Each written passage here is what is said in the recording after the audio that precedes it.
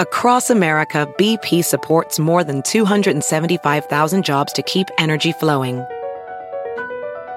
Jobs like updating turbines at one of our Indiana wind farms and producing more oil and gas with fewer operational emissions in the Gulf of Mexico.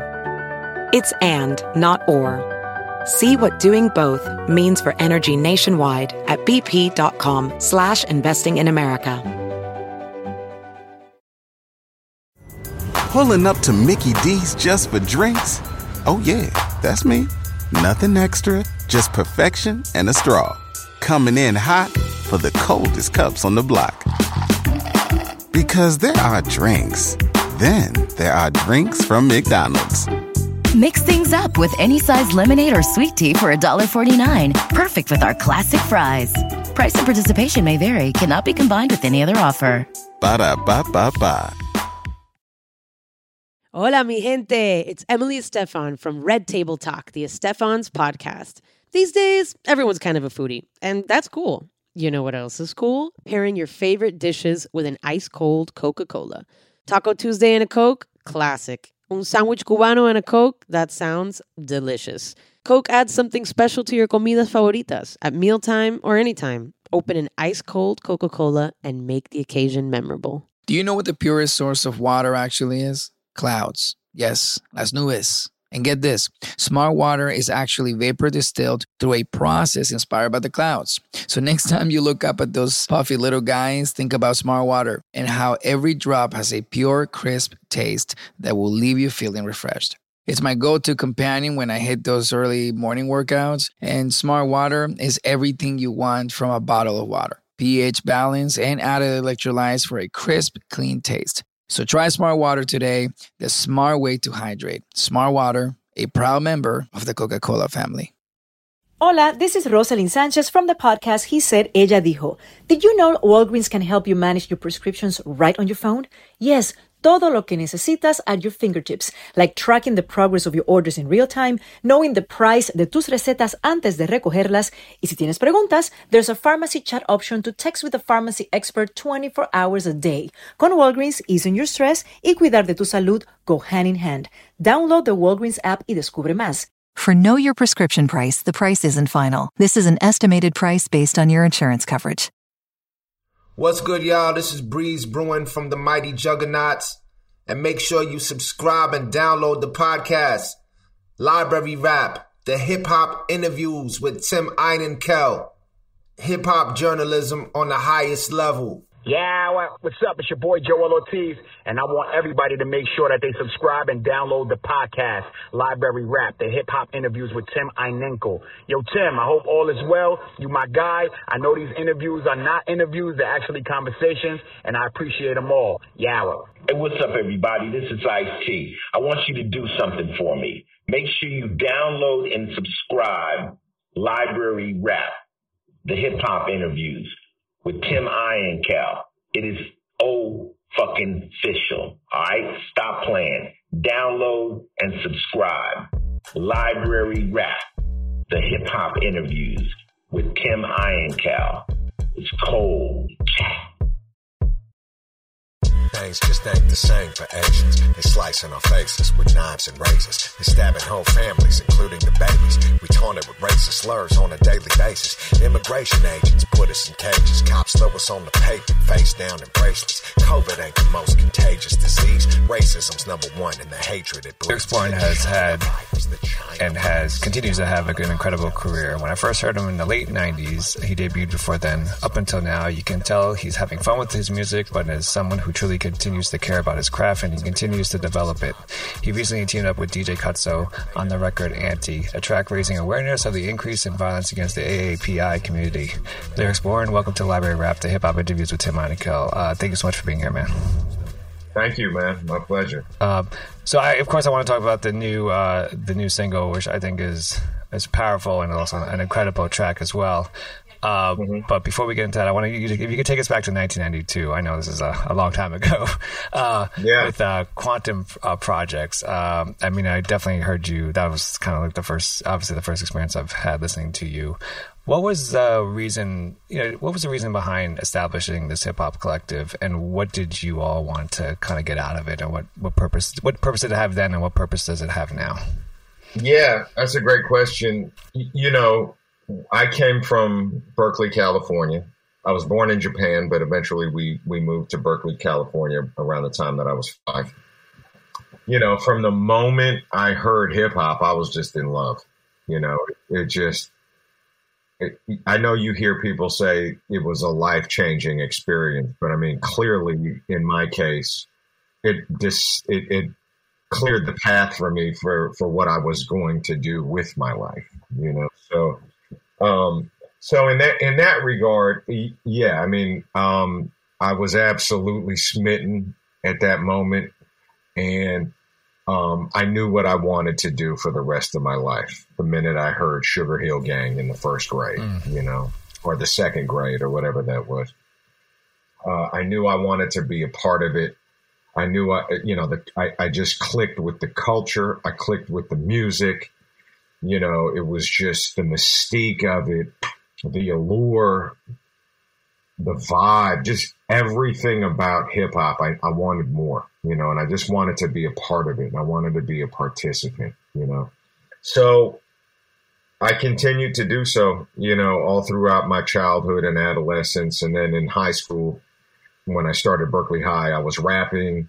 And as a freshman, I was cutting demos in the basement of a guy. His name is John Watson. His producer name was The Onion Lady, and or Onion. It later got shortened to Onion, and it was called the Onion Lab was the name of his studio. And he was one of the very, very few early guys in the Bay Area, the East Bay Area, that had an actual studio, because his parents lived in an actual house. And they had a basement, and he had equipment, and they didn't mind us all hanging out down there and making noise.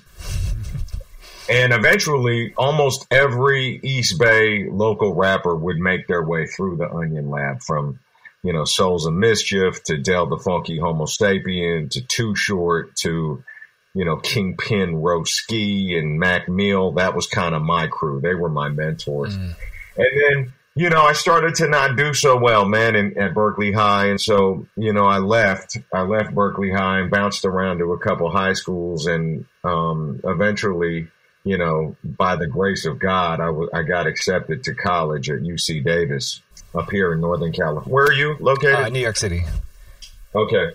So, I got into college at UC Davis, and my freshman year in the dorms, I met Chief XL. And from Black Alicious, but at the time, Black Alicious was called Atomic Legion. They weren't called Black Alicious yet. And he was in a group with Gab, and they had been together as a group since they were in high school, which is pretty wild. Yeah, Black Alicious has been together since high school. It's pretty amazing. So I met Chief XL, and I was like, you know what? I've been listening to the college radio station KDVS, and there's this guy on there named Jeff Chang, DJ Zen. He's got a hip hop show, and it's a real hip hop show. He's playing real shit. When I say real shit, I mean, it's like, he's definitely ahead. He's playing authentic 100% underground hip hop. Which is what we loved, right. Primarily New York hip hop.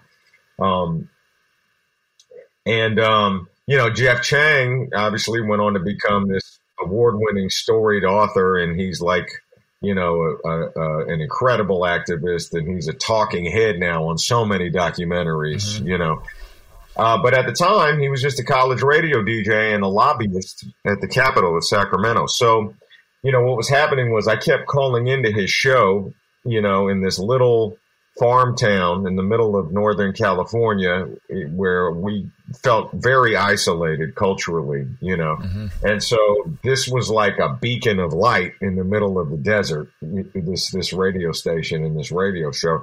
So, I kept winning this contest called Name That Sample. So Jeff would play the hip hop song, the rap song, and then it would be like Name That Sample. So it would be, they play main source, like just hanging out. And he'd say, "What's the sample?" And I'd call up and I'd be like, "Oh, that's Wen McCrae, or that's Tenor Saw, Ring the Alarm." You know what I mean? So I kept winning. I kept winning every week. I was the only guy calling in, I think, to be honest.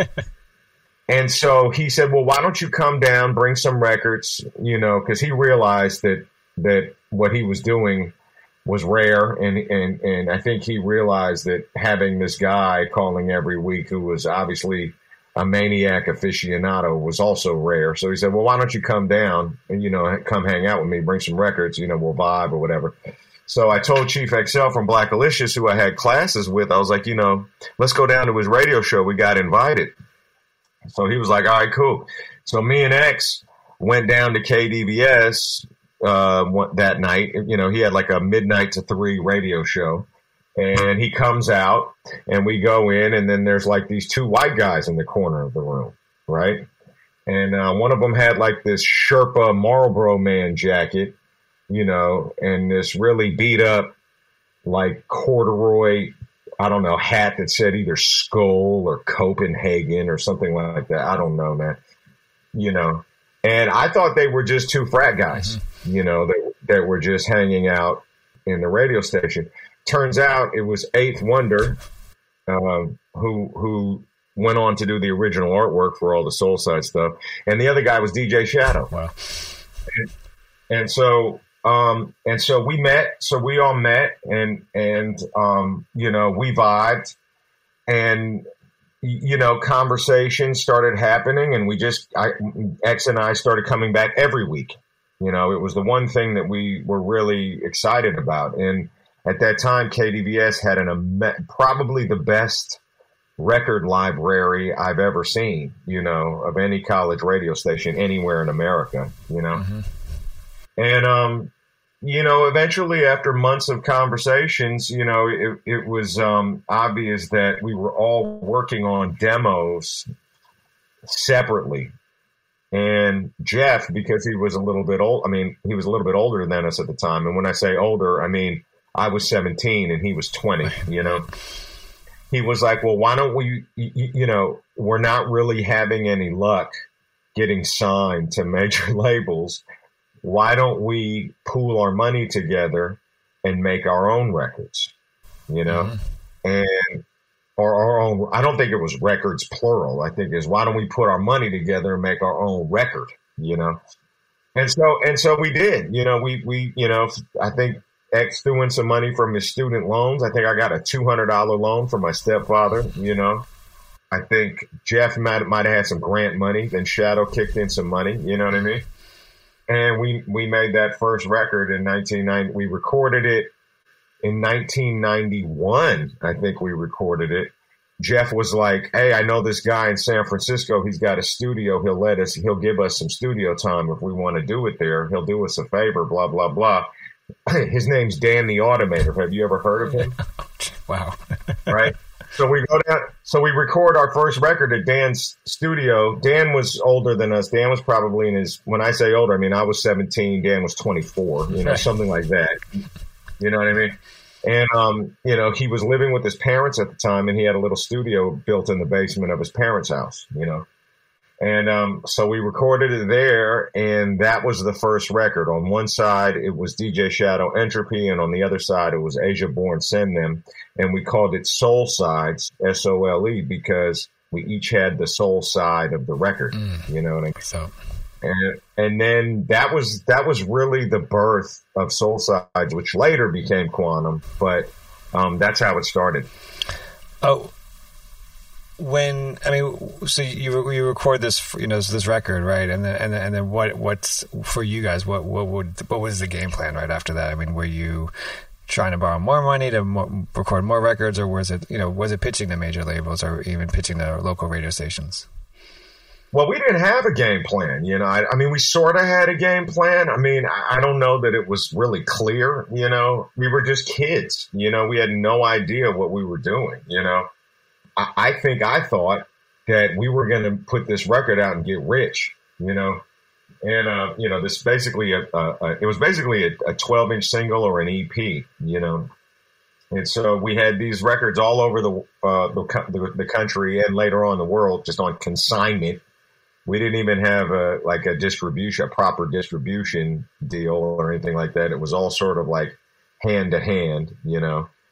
And I think what ended up happening was Shadow ended up getting signed to Moax, which was a small independent British label. And Moax, you know, was putting out a lot of records that were really, really popular at the time, you know, in sort of the trip hop world, you know. And so Moax eventually signed a larger deal with a major label. And thus, I think the way it happened was, and thus started putting out Shadow's records on a major level. You know what I mean? And then just as time went on, though, you know, Soulsides just kept putting out more and more independent records, you know, because there were so many of us. It was me as Asia Born. There was Black Alicious. There was, you know, Latif and me and Latif together as Latyrix. And so we just kept putting out these albums, you know. Like every dollar we made went back into the business, and we just kept reinvesting and just kept putting out these albums.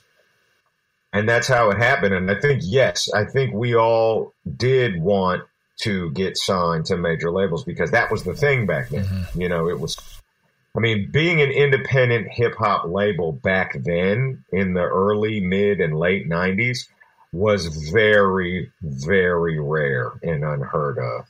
It wasn't done. I mean, the only thing I can think of, it was like, you know, if Elon Musk says, you know what, I'm going to build a car. You know what I'm saying? Like, it doesn't happen. You know, why would you? That's impossible. There's all these major car companies. How could you even think that would be a success? You know what I'm saying? Like that's sort of how it felt. So that was kind of like that was the climate at that time, was like, there's no way that an independent record label will survive. You know, there's no way that it's even possible, you know, but we did it. You know, we did it. I mean, I remember in like 1998, 99, I started a hip hop radio show in my college, like underground hip hop, right?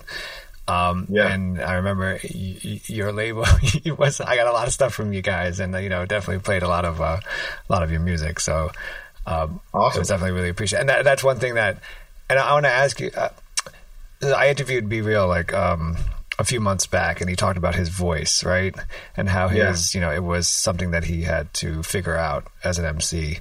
Right. And I remember hearing you for the first time on playing you on my college radio show, and maybe because I'm an East Coast guy, but your voice like really stood out to me at all times. And I'm curious, did you have to go through stages of trying to find your voice in this music, and in terms of like, did you have to change your flow up a little bit, or can you talk about your progression of your voice? Yeah, I mean, you know, to be honest, you know, my voice did not really change until I was 23 or 24. You know, like if you listen to those old Lyrics Born or Asia Born, I mean, my voice is really high and raspy, you know.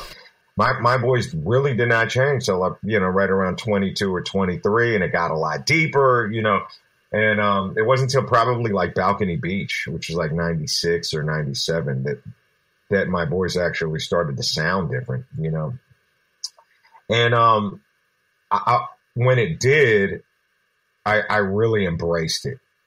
You know, I really embraced it. And I think, you know, that's something that I think every artist, no matter what genre or medium, has to do, is find their voice. Just, you know, for rappers or vocalists, you know, it's figurative and it's literal. You really have to find your voice, you know, and that never stops.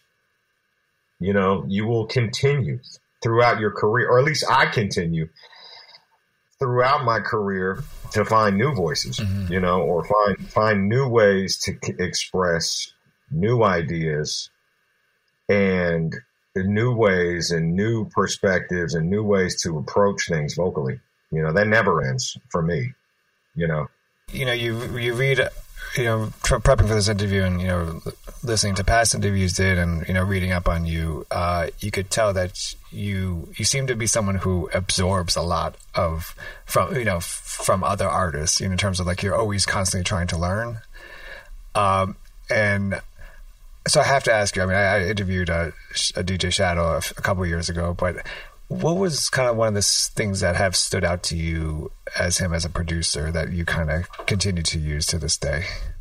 You know, I think it's funny. I think with all the producers that I've worked with, you know, you take something away, you know.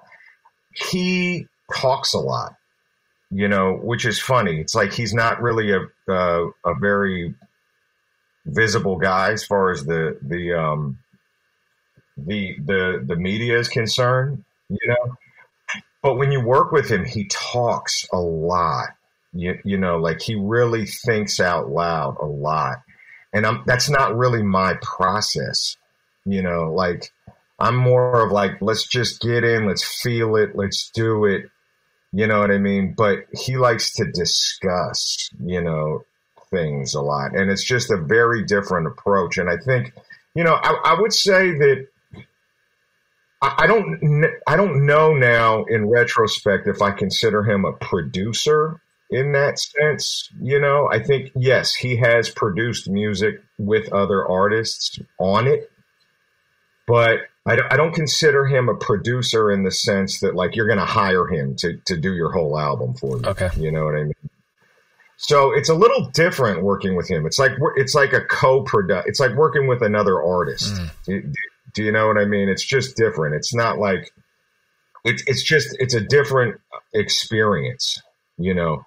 But what I do like about him and what I do like about all the guys in Quantum were that we were so and are so committed to quality. You know, like that's a really, really huge ethos, part of the ethos, I think, that I carry with me to this day. Like it's really, I don't know that I've ever been able to half-ass something. You know what I mean?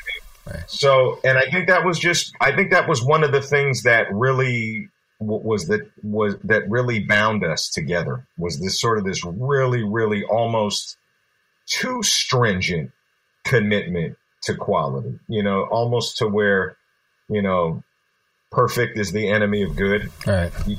You know what I mean? And I've actually loosened up over the years, I feel like, to my benefit, you know, but I've still maintained that ethos, I believe. Hola a todos, this is Rosalind Sanchez from the podcast He Said, Ella Dijo. If managing your prescriptions has become way too much, Walgreens has good news. They've got digital tools that can really make a difference. That's right. You can track the progress of your order in real time y no perderás ni un solo minuto de tu día. Plus, you can avoid unexpected costs by getting the price of your prescriptions before you go and pick them up. Y si tienes preguntas, the 24/7 Pharmacy Chat lets you talk to an expert anytime. Y con toda esa ayuda, you'll feel spontaneous sighs of relief, an emptier schedule, y más tiempo para disfrutar your favorite podcasts, like He Said, Ella Dijo. When you have your prescriptions y las de tu familia bajo control and pharmacy assistance at your hands, puedes respirar con más tranquilidad. Walgreens has what you need. Download the Walgreens app to learn more and discover the tools disponibles para ti. For Know Your Prescription Price, the price isn't final. This is an estimated price based on your insurance coverage. TDR is the podcast that busts the echo chamber. The world is dominated by hashtags, tweets, and TikToks. This contributes to the polarization that increasingly defines our shared experience. As a culture, we don't have nuanced conversations about difficult issues anymore. TDR attempts to bring back that conversation. Freedom of speech or freedom from misinformation. Personal autonomy or collective responsibility. And what's courageous or cringeworthy. We're diverse in thought, not just in color. Always provocative, never pejorative. Controversial, not condescending. The show is for all people, but it doesn't work for everyone. We fight it out, but always hug it out. If discussing controversial subjects from different points of view bothers you, this isn't your show. But for the curious and open-minded, the people who know we're on a journey even if we may not know the destination, welcome to TDR. Listen to the Diversity Remix on the iHeartRadio app, Apple Podcasts, or wherever you get your podcasts.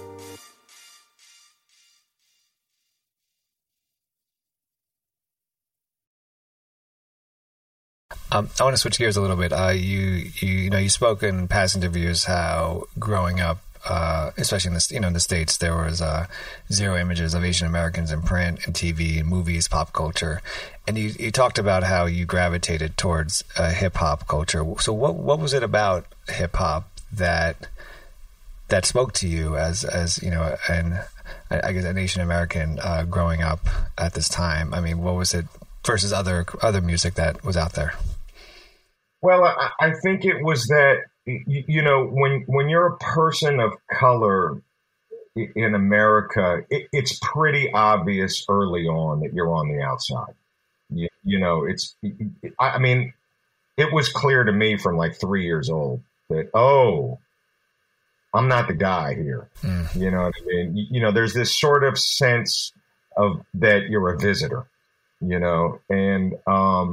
and I've talked to so many people about that feeling, and it's not just Asians. I think it's most people of color have felt that feeling, in their lifetime, if not throughout their lifetime, unfortunately. So I think, and I think that's why hip hop speaks to so many people who, even if you're not a person of color and you still may feel like you're on the outside, the thing that appealed to me so much was that it was so accessible. It was like when I grew up listening to the radio, watching TV, like you just said, there was zero, maybe 2 or 3 people. And one was like Bruce Lee, of course, right, and maybe Mr. Miyagi, right, Pat, and that's it. That's it. And I don't remember ever, or Mr. Sulu, George Takei. But there was nobody that really, and even to this day, it's very difficult to find accurate images of Asian Americans in pop culture. It's really, really hard. Definitely not as hard as it was, thank God. You know what I mean? But, back then it was like, it was next to impossible. So when you hear hip hop for the first time, you're like, oh, wow. So there is this other way to be, so there is this other lane, this other sort of world that I don't need to take guitar lessons. I don't need to be a rock musician. I don't even need to be an R&B musician. I don't even need to be a musician. Right. Do you know what I mean? And I think to this day, that's one of the things that's so special about hip hop is how accessible it is.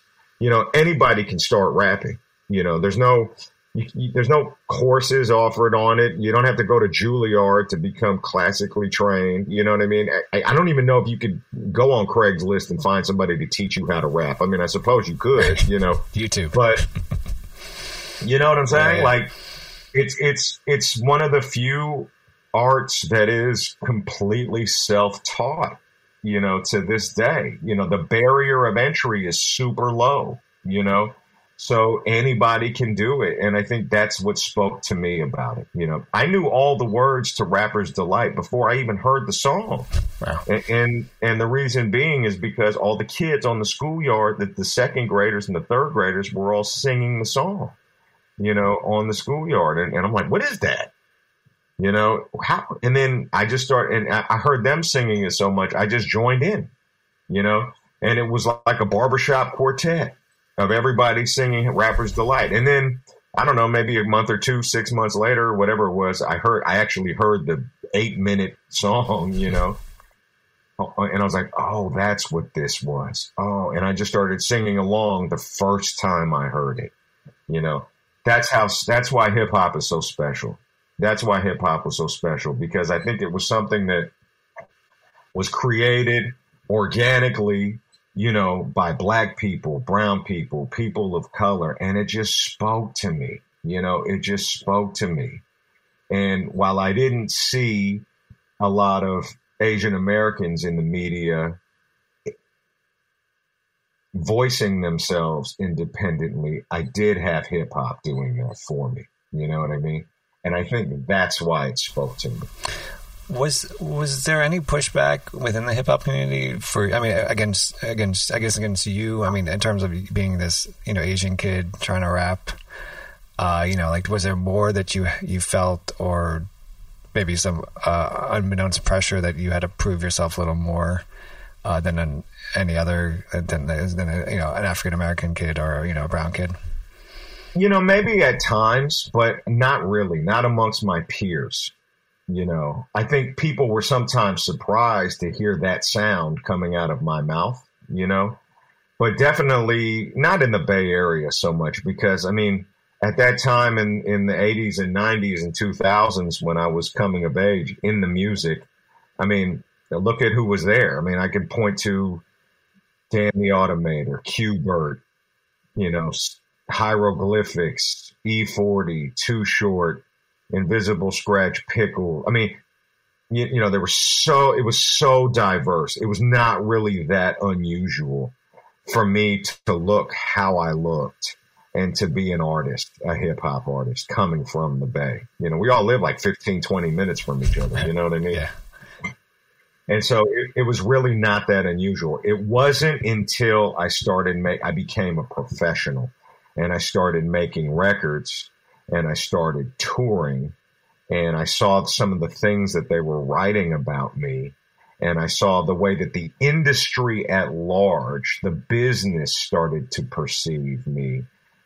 That's when I started to realize, it's not them that's weird, and I'm the one that's normal. I'm the one that's different, and they're the ones that are normal as far as the world is concerned. Do you understand what I'm saying? Yeah. So, it became a challenge when I became a professional. That's when it became difficult, because I was no longer dealing with my peers.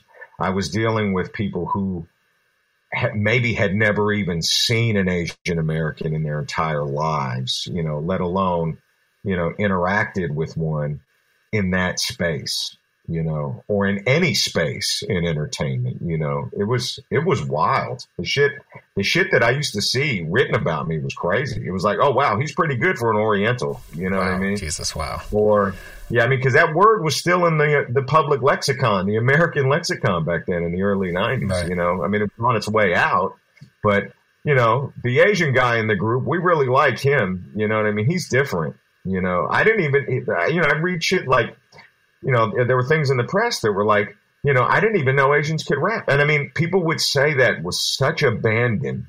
It was so normalized for people to be that culturally insensitive, right. that it was really a tough time, and I had to battle that for a long, long, long time. And now my battles are different now, but I mean, they still exist, You have music that, I mean, you're very open about your journey, and I want to go to 2015 when you dropped your fourth solo album, Real People. Yeah, and the first verse, what I think is incredible listening to it again, right, is that the first verse on the title track is, you're very open again. You talk about your parents and yourself flying over from the States to Japan, from Japan to the States. Your parents getting divorced pretty quickly. Their relationship after the divorce, and you growing up with a single mom. Why in 2015 did you feel it was time to, I guess, kind of reshare yourself with us? I think because these stories need to be told. And for a good 10-year period, I was the only Asian rapper that had a platform. For a good 10-year period, I was the only Asian American that had my own company, my own distribution, my own soapbox. And it was like, there was a certain point where I was like, oh my God, if I don't make a record this year or next year, there will be nobody that looks like me that will put out an album. Do you know what I mean? It's not, thank God, it's not like that anymore. You know what I mean? But that has been my journey. That has been my challenge. And you know what? These are American stories. These are American stories that need to be told. These are American stories that did not exist in the public, not from an Asian American perspective. Do you understand what I'm saying? Sure, there's plenty of songs out there about divorce and relationships ending and, you know, single mothers, but these stories are not coming from Asian Americans. And I think that's the important distinction that people need to understand, is that, you know, that representation, it really does matter. And these things need to be heard, because, you know, when you're 12% of the population, but 0% of the presence, or 0.1% of the presence on air, whether it be the radio waves, whether it be, you know, film, television, you know, it's very, very difficult, you know, to not participate when you have the means. You know what I mean? When you see that void, when you've lived in that void your entire career, you know. And that's where, you know, people ask me, why do you have this drive? Why do you put out an album every year for the past 25 years? You know what I mean? Like, why is it that you do 100 gigs a year? Why? Because, you know, I've oftentimes felt like, you know, all these things, these moments that other artists take for granted, you know, like, it makes me sick when I see artists, you know, keeping their Grammys on their bathroom floor, or drinking beer out of them, or where's your Grammy? Oh, I don't know. It's somewhere around here. You know what I mean? It's like I say in Don't Quit Your Daydream on Quite a Life. It's like, you know, I hear these dudes throw tantrums. There ain't enough room for more Grammys in my bathroom. Meanwhile, I'm here album after album waiting for an Asian to win one statue. You know what I mean? And these are the things that you grow up, you know, in this business, you just don't take for granted, you know, because I literally had to work a quarter's worth for every nickel that I've ever made, you know, in this game, you know, and I wouldn't trade it for the world. I wouldn't trade it for the world, because I knew at some point it was going to change. I knew that I was rounding the bases for the people that would come after me, you know. And the other reason why, you know, everything I do at this point, it's a legacy play. How can I add on? How can I add on to what I've already done in a meaningful way? How can I add on to what the music community and music history has done in a meaningful way? You know, where can I insert myself and my talents and my perspective and my art? Where can I insert myself in a way that will have lasting value? You know, that is how I view my career now. You know, I mean, it's almost like quantum, you know, that whole part of my life, those formative years, that was so important for me. But that was a lifetime ago, it feels like. You know, it literally feels like a lifetime ago to me, you know. Like, I haven't talked to Shadow in probably 5 years. Oh, wow. You know, like Latifah and I still get on the phone, you know, regularly. And, you know, X I probably talk to regularly. But, you know, everything has changed, you know, I'm assuming for them as well, you know, since then. But, you know, it's just, it's not a moment I ever take for granted. You know, this life, this existence, this journey, this career, my challenges have been far different than those of my peers, you know, being in this business, far different. You know, it's like, I joke with my wife sometimes. It's like, sometimes I feel like I'm in the 50s, you know. You know, like this is as far as Asian American. I mean, it's changing very quickly, but for a long time, I felt like it was like 1955 for me. You know what I mean? Like hopping in the station wagon, playing the Chitlin circuit. You know what I mean? And it was just, you know, with my name in cursive on the side of the door. You know what I mean? It was just my challenges have been far, far different than those of my peers in this game, you know. I want to turn to the new single with DJ Cutso, Anti. You know, obviously when when COVID hit, then President Trump obviously used the slur China virus, right? Yeah. When you first heard that, do you remember where you were and what was your immediate reaction? I mean, I knew we were in for trouble. You know, the minute I heard that, the minute I heard the China virus, Kung flu, I was like, oh, this is going to be bad. You know what I mean? Because I knew what it meant. It meant that it was going to be open season on Asians. Because when you have somebody in the very top seat, in the pinnacle of world leadership, sitting in that seat, saying things that, let's be clear, I mean, if any coach, newscaster, coworker, teacher, parent said those kinds of things publicly, they'd lose their job. Mm-hmm. And they might not get another one. Right. They might not get another one.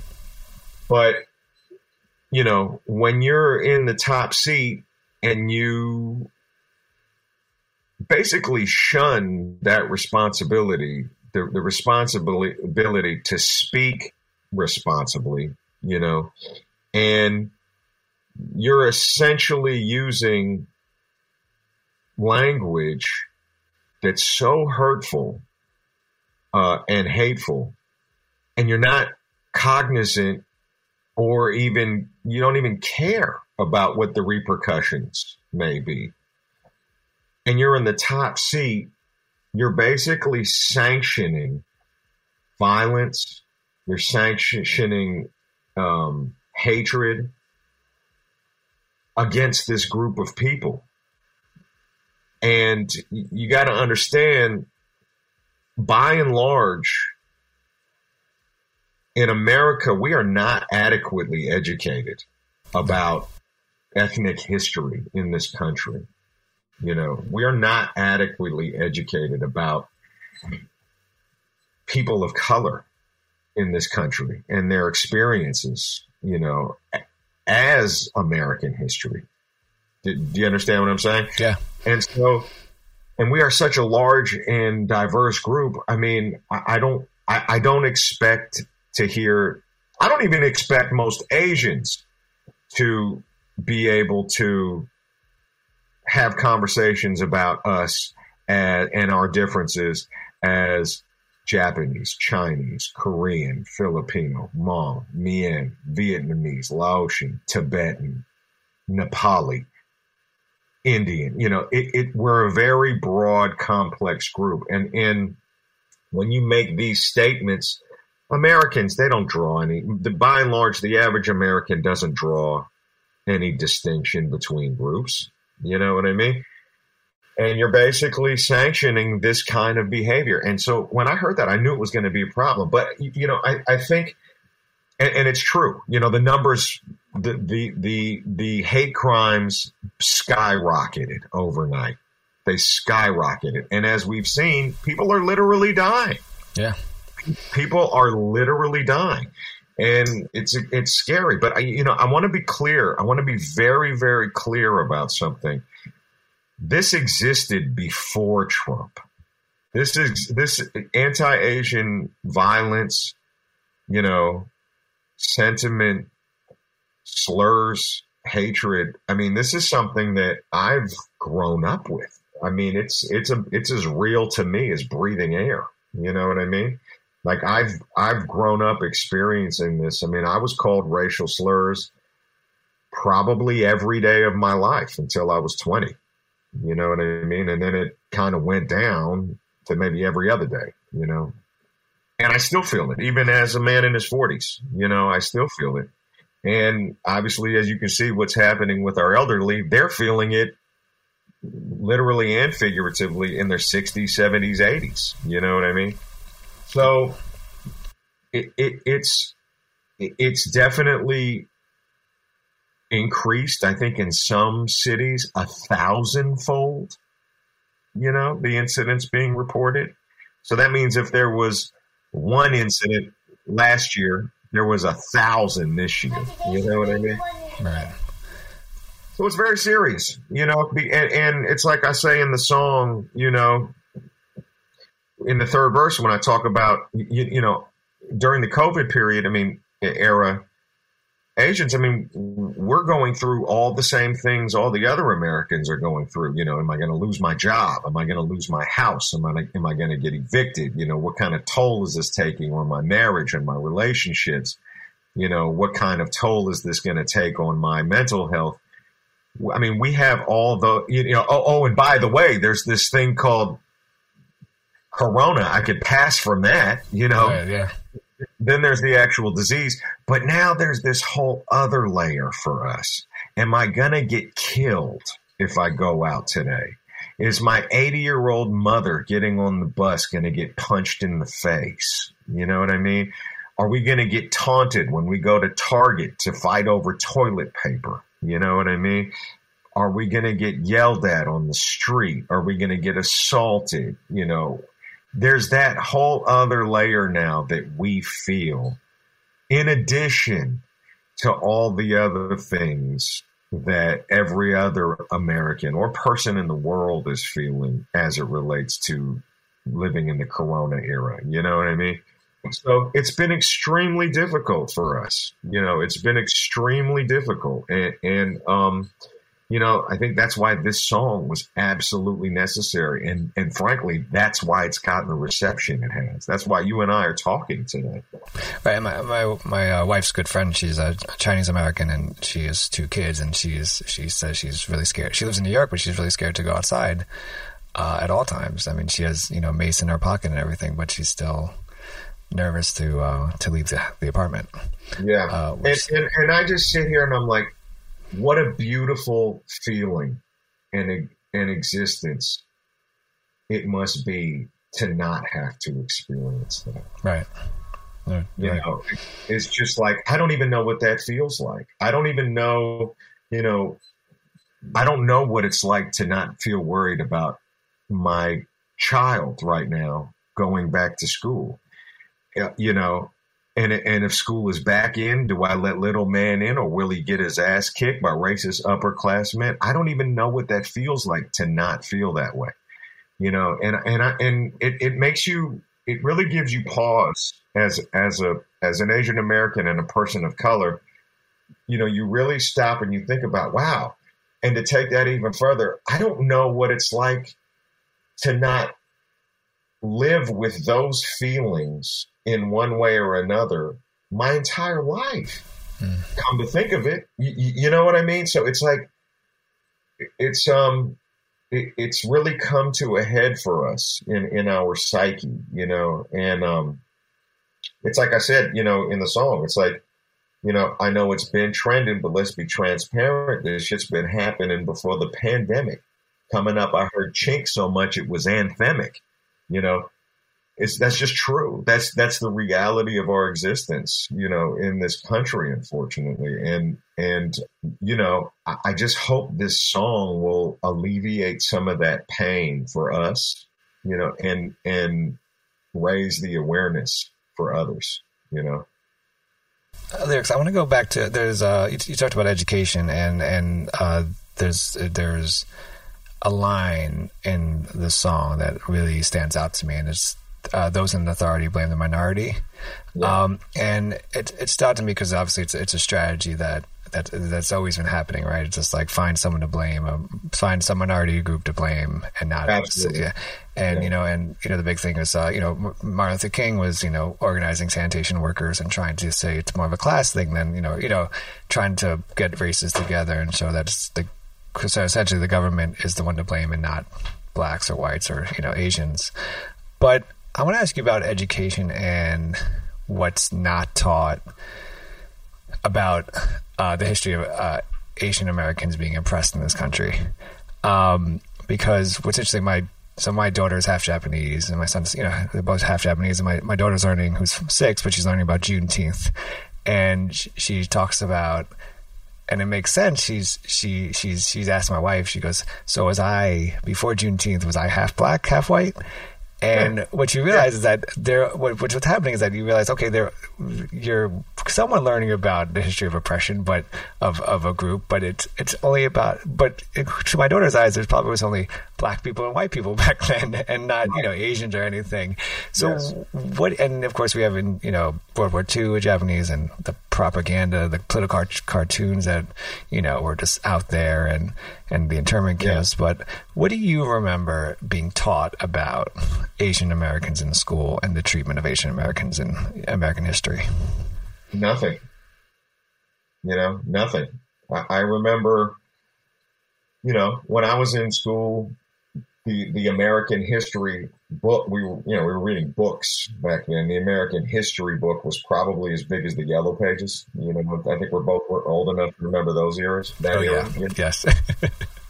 And I remember the only mention of Asian Americans was a very small in the entire book was a very small paragraph on the Chinese that came over to build the railroads. Yep.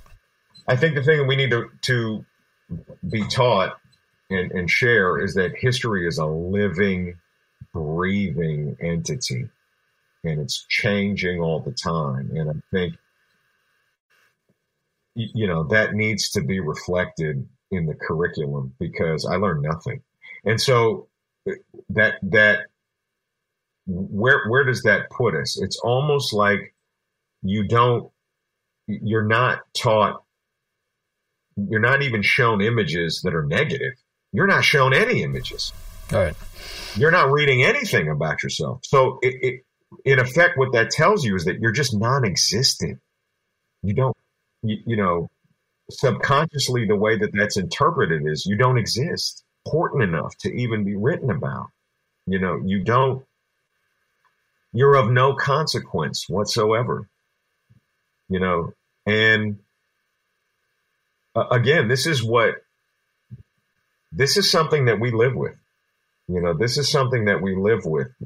And imagine going through 22 years, including higher education, of that, until you're able to if you're lucky enough to make it to college, and take an Asian American studies class for 1 year, or you have the wherewithal and the desire, and you feel the impetus to kind of go research it on your own, And that's why hip hop was so important for me, because I grew up in the Boogie Down Productions Public Enemy era, And, KRS-One, Boogie Down Productions, had a song called "You Must Learn." Do you remember that? Do you remember that song? And I was fortunate enough to grow up in the era where we had the Native Tongues and the Jungle Brothers and Brand Nubian and Public Enemy, and there was this sort of this black consciousness that was present in the music. Afrocentricity was present in the music at that time. You know what I mean? And what that really stimulated me to do is go out and learn about myself. Oh, yeah, I must learn. I must learn about myself. So I took my ass to the fucking library, and I tried to find everything I could on Asian Americans, and there wasn't much. There just wasn't a lot at that time. There was no Google, obviously, and there was no, I'm here with a library card checking out books, But that's not the norm. That's not what normal kids do in the 9th grade. You know what I mean? That's not the norm. But it was because the music, I was so, the culture and the music was so embedded in me. I did everything that it said. I laced my shoes a certain way. I wore my pants a certain way. I got a certain kind of haircut. I ate a certain kind of food. You know what I mean? I used a certain slang. I carried myself a certain way. I chose the friends that I chose. I chose the spouse that I chose. I chose the career that I did because of hip hop. You know what I mean? And, that is one such example. I really, it made me do a deep dive into who I was, because clearly I was not being taught in the way that other kids were. And again, that's not an Asian American thing. That's a person of color thing. And the thing that's so sad about that also is that we're just depriving ourselves. I don't know if you read this open letter to the music industry that I wrote the other day, but oh no, I got it's on idobi.com, IDOBI. But, that we're just depriving ourselves of the truth of who we really are as a culture and as a society when we don't educate ourselves and teach each other or make space for these stories and these experiences, you know. And it's hard. It's hard to educate your children about who their heroes are when you yourself don't even know. You know what I mean? It's hard for me, like, you know, my wife's Filipino, my son is obviously half Japanese, half Filipino, and it's like, you know, I make it a point. Sometimes I have to do research to educate him on who Yuri Kochiyama is, or who Larry Itliong is, or who Malcolm X is. You know, like, I have to do, because I don't want them to grow up not knowing the beauty of who they are. It's really important for their self-esteem, you know. You know, because, you know, every time there's an Asian joke made in Family Guy, or every time there's an Asian joke made on The Simpsons, there's no Asian voice to counterbalance that. And my son loves those shows. You know what I mean? Right. And so it's like we had to have that discussion the other day. It's like, you know, these are the things that, you know, as a parent of color, you have to be really vigilant about. You know, again, it's just that extra blanket on the bed all the time, you know.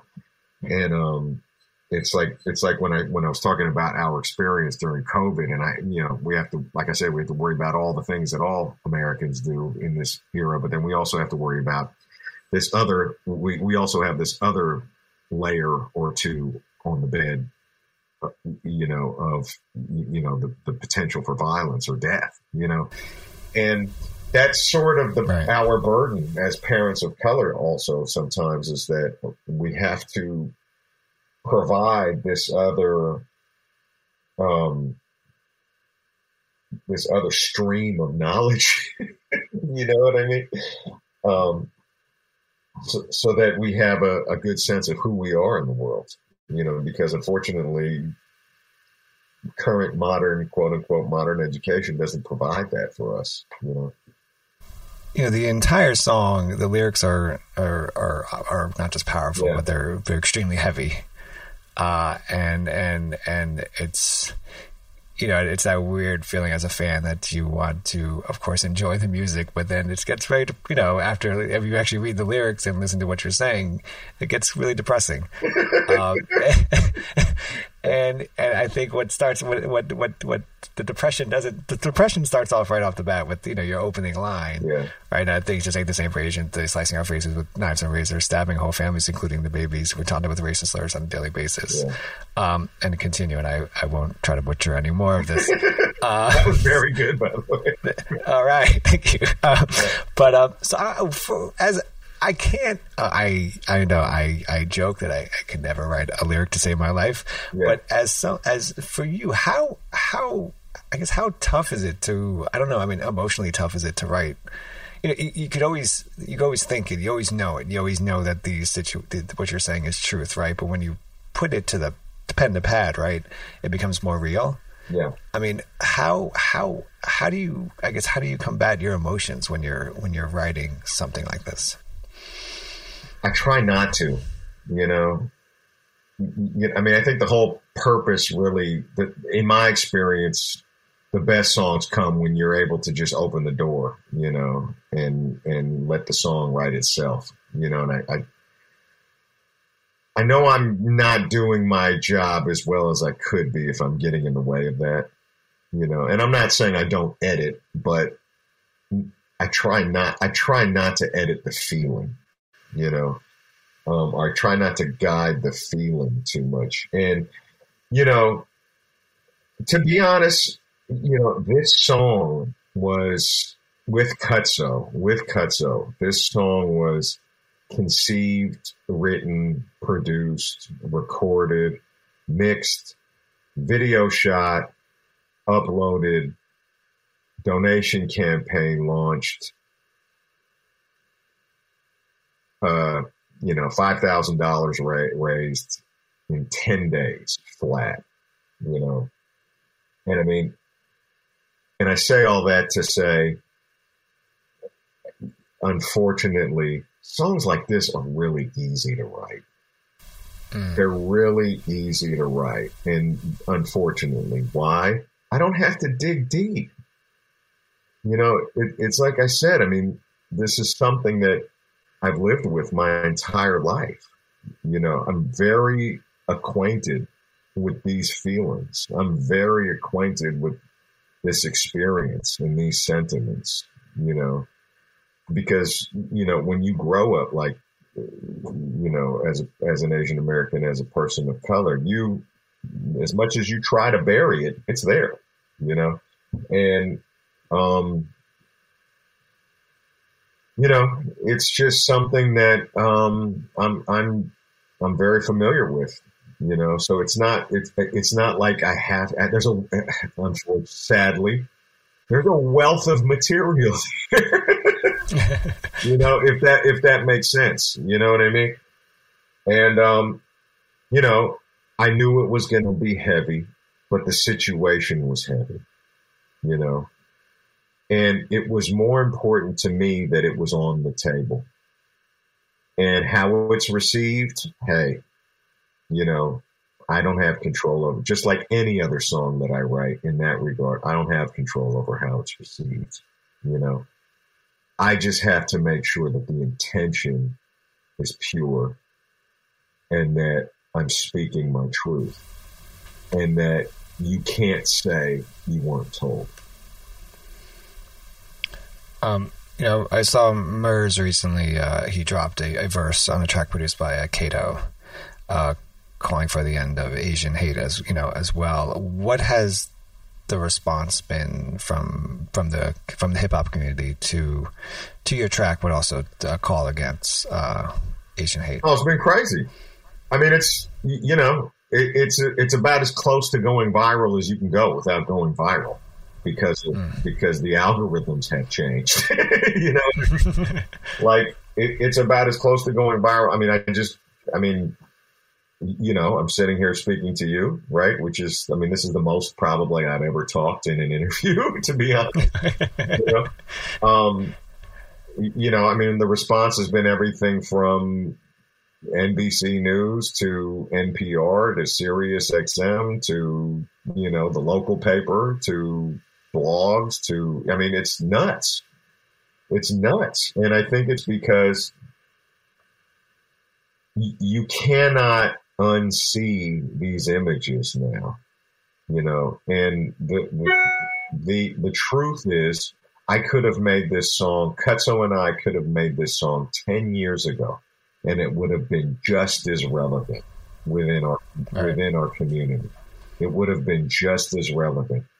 But now it's like, unfortunately, the world is doing its marketing for us. You know, you see all these images that substantiate what we're talking about, that corroborate what we're talking about.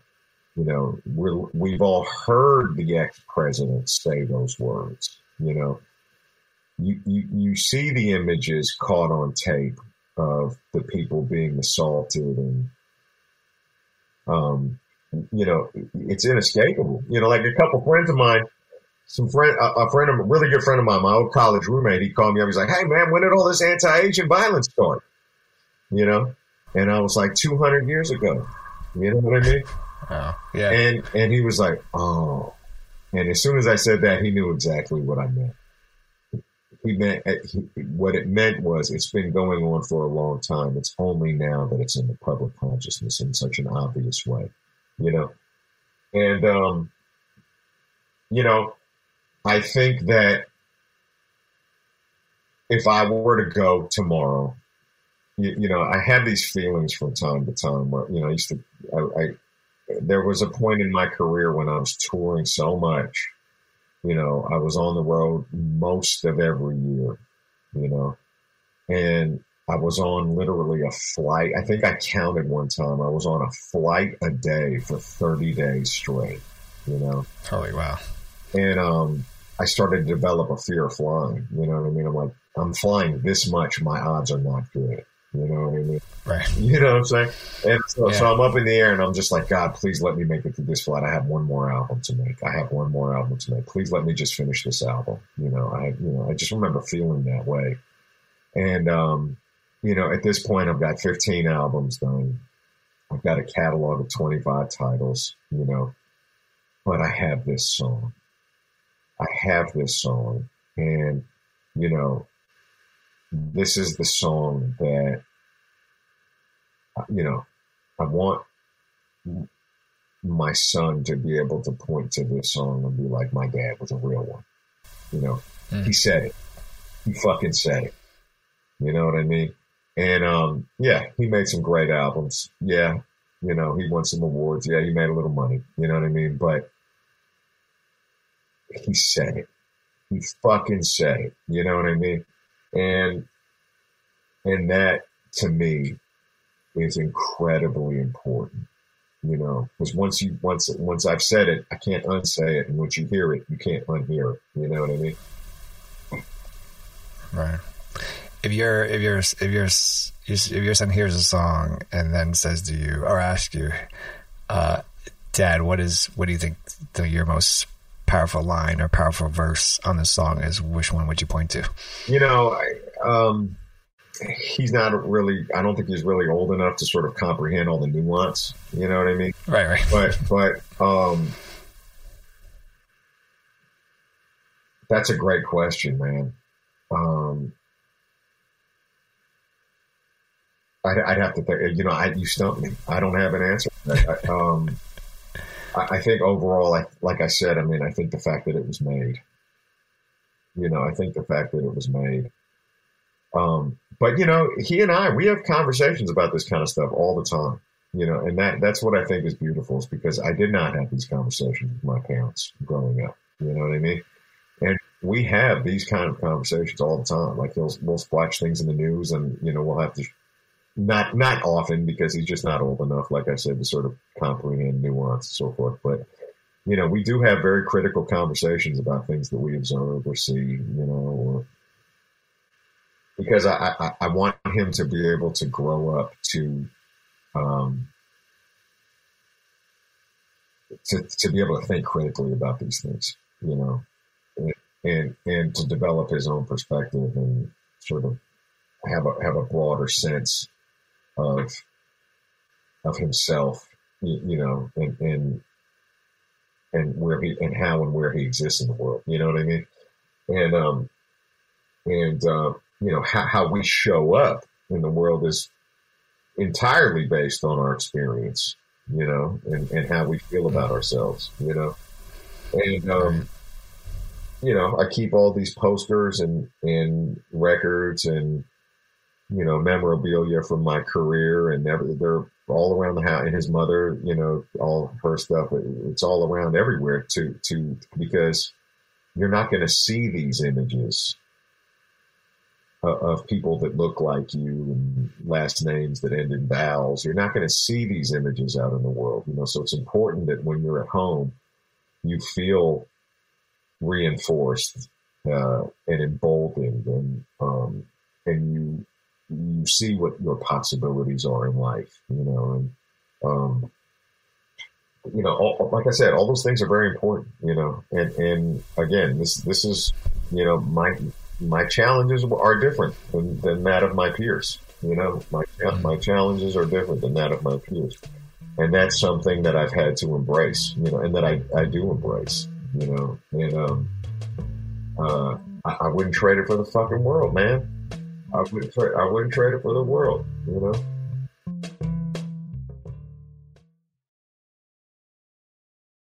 All right, this is my last question, and I have no idea how to make this a smooth transition at all. Because from what we're talking about to what I'm about to ask you, so I figure I'll just go for it.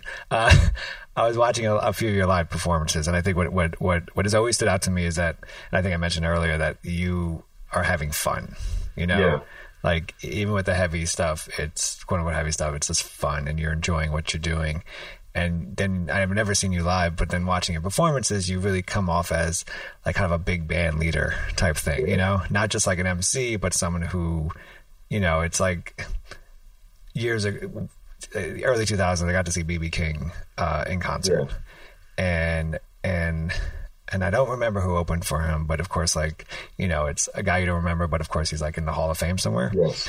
And he was by himself, and it was like I was visiting. It was at Cornell, so the sound guy was probably a college kid, and in front of us, this amazing vocalist was doing sound check for the kid, like correctly, to make sure he sounded correctly, because he just he knows his voice and knows how this equipment works. Yeah. So I kind of, to me, that's kind of how you are.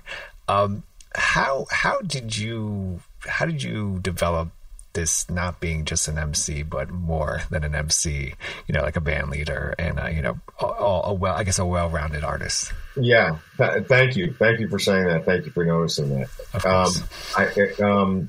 I developed into more because I wanted to be more than just an MC, to me, when I was coming up in the 90s, it's like you said, I mean,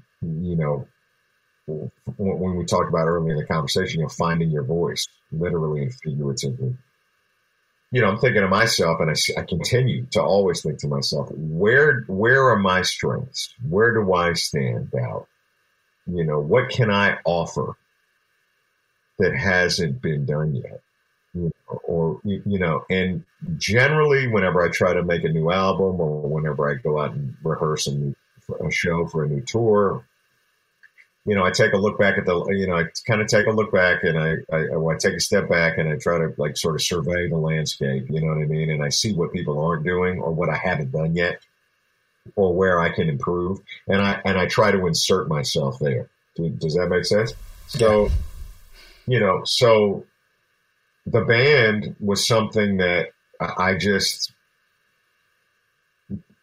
noticed nobody else was really doing, except for maybe the Roots at that time and the Black Eyed Peas, of course. And, there were some other artists back then that were doing it, but it was rare, and I see why. I mean, it's a real undertaking, you know what I mean? Yeah.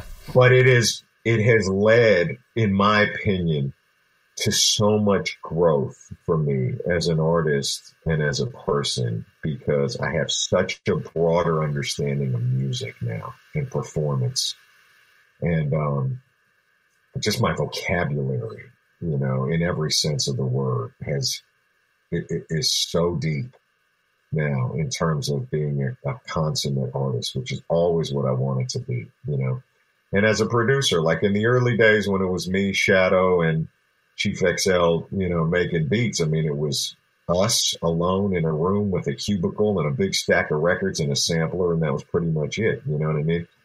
And I made Later That Day that way, and I made Same Shit Different Day that way. But after a while, I started to feel like that medium was kind of limited, and I didn't really feel like I could consider myself a great artist or a great producer unless I was well versed in these other mediums as well, And that's when I decided, I want to branch out. I want to work with real musicians in the studio. I want to work with other people. I don't want to just be a guy alone in a cubicle or an office space with a typewriter. You know what I mean? It was like, I didn't really feel like I could consider myself.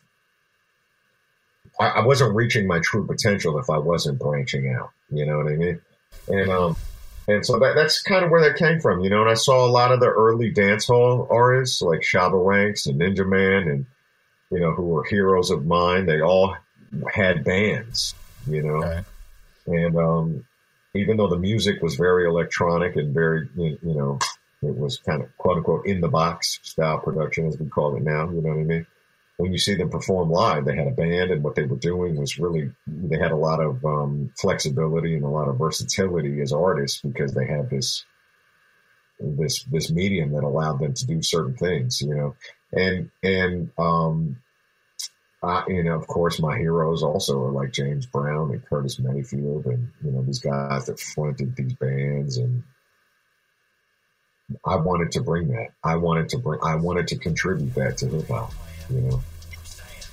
So, Lyrics Born, new record out with DJ Cutso, Anti, definitely must listen. Lyrics Born, thank you so much for being on Library Rap, the Hip Hop Interviews with Tim Heinenkel. I know it was a long interview, but thank you so much, man. Absolutely, man. Thank you. I appreciate it, Tim. Thank you. I feel highly disrespected. Herd immunity ain't serving the community. No more hurting our community with certain impunity.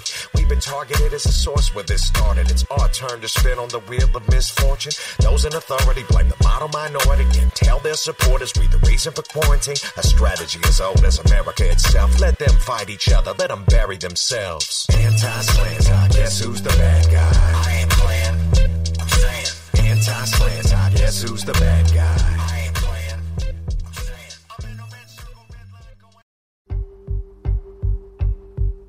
My name is Thomas Kelly, and I'm a talk show host on Salem Radio Network in Cleveland. I followed the Jussie Smollett hoax case and reached the obvious conclusion: guilty. His story didn't make much sense. The co-conspirators confessed, and a jury returned a fair verdict. Case closed. And then I heard from Shelley Stanley, a veteran independent investigative reporter. She didn't know Jussie, never heard of him, but she saw some red flags in the media coverage and dove into the case. After intense review of Chicago police records, she found startling new evidence that cast a cloud over Jussie's conviction and cries out for a fresh look at the case. That's the reason for this podcast. I was certain Jussie was guilty, but now I'm a doubting Thomas. Listen to the new evidence and witnesses. Jussie Smollett, guilty or innocent? You be the judge. Listen on iHeartRadio, Apple, or wherever you find your favorite podcast.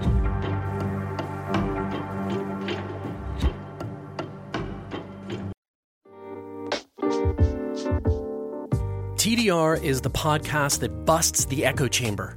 The world is dominated by hashtags, tweets, and TikToks. This contributes to the polarization that increasingly defines our shared experience. As a culture, we don't have nuanced conversations about difficult issues anymore. TDR attempts to bring back that conversation. Freedom of speech or freedom from misinformation. Personal autonomy or collective responsibility. And what's courageous or cringeworthy. We're diverse in thought, not just in color. Always provocative, never pejorative. Controversial, not condescending. The show is for all people, but it doesn't work for everyone. We fight it out, but always hug it out. If discussing controversial subjects from different points of view bothers you, this isn't your show. But for the curious and open-minded, the people who know we're on a journey even if we may not know the destination, welcome to TDR. Listen to the Diversity Remix on the iHeartRadio app, Apple Podcasts, or wherever you get your podcasts.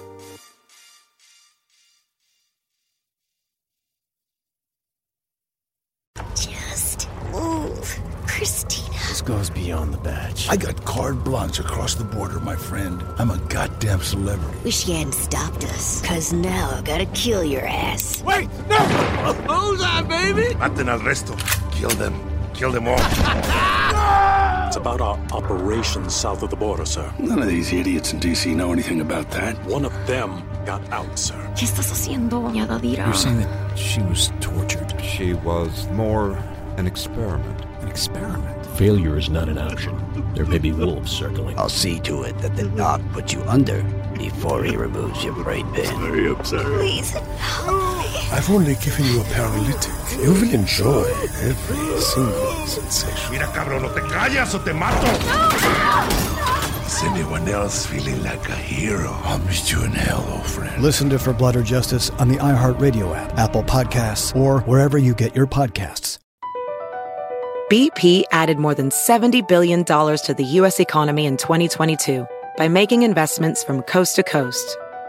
Investments like building charging hubs for fleets of electric buses in California and starting up new infrastructure in the Gulf of Mexico.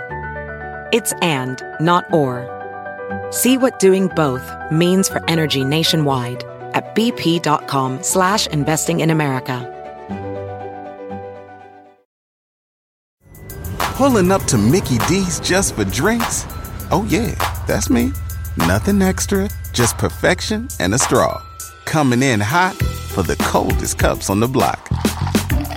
Because there are drinks. Then there are drinks from McDonald's. Mix things up with any size lemonade or sweet tea for $1.49. Perfect with our classic fries. Price and participation may vary. Cannot be combined with any other offer. Ba-da-ba-ba-ba.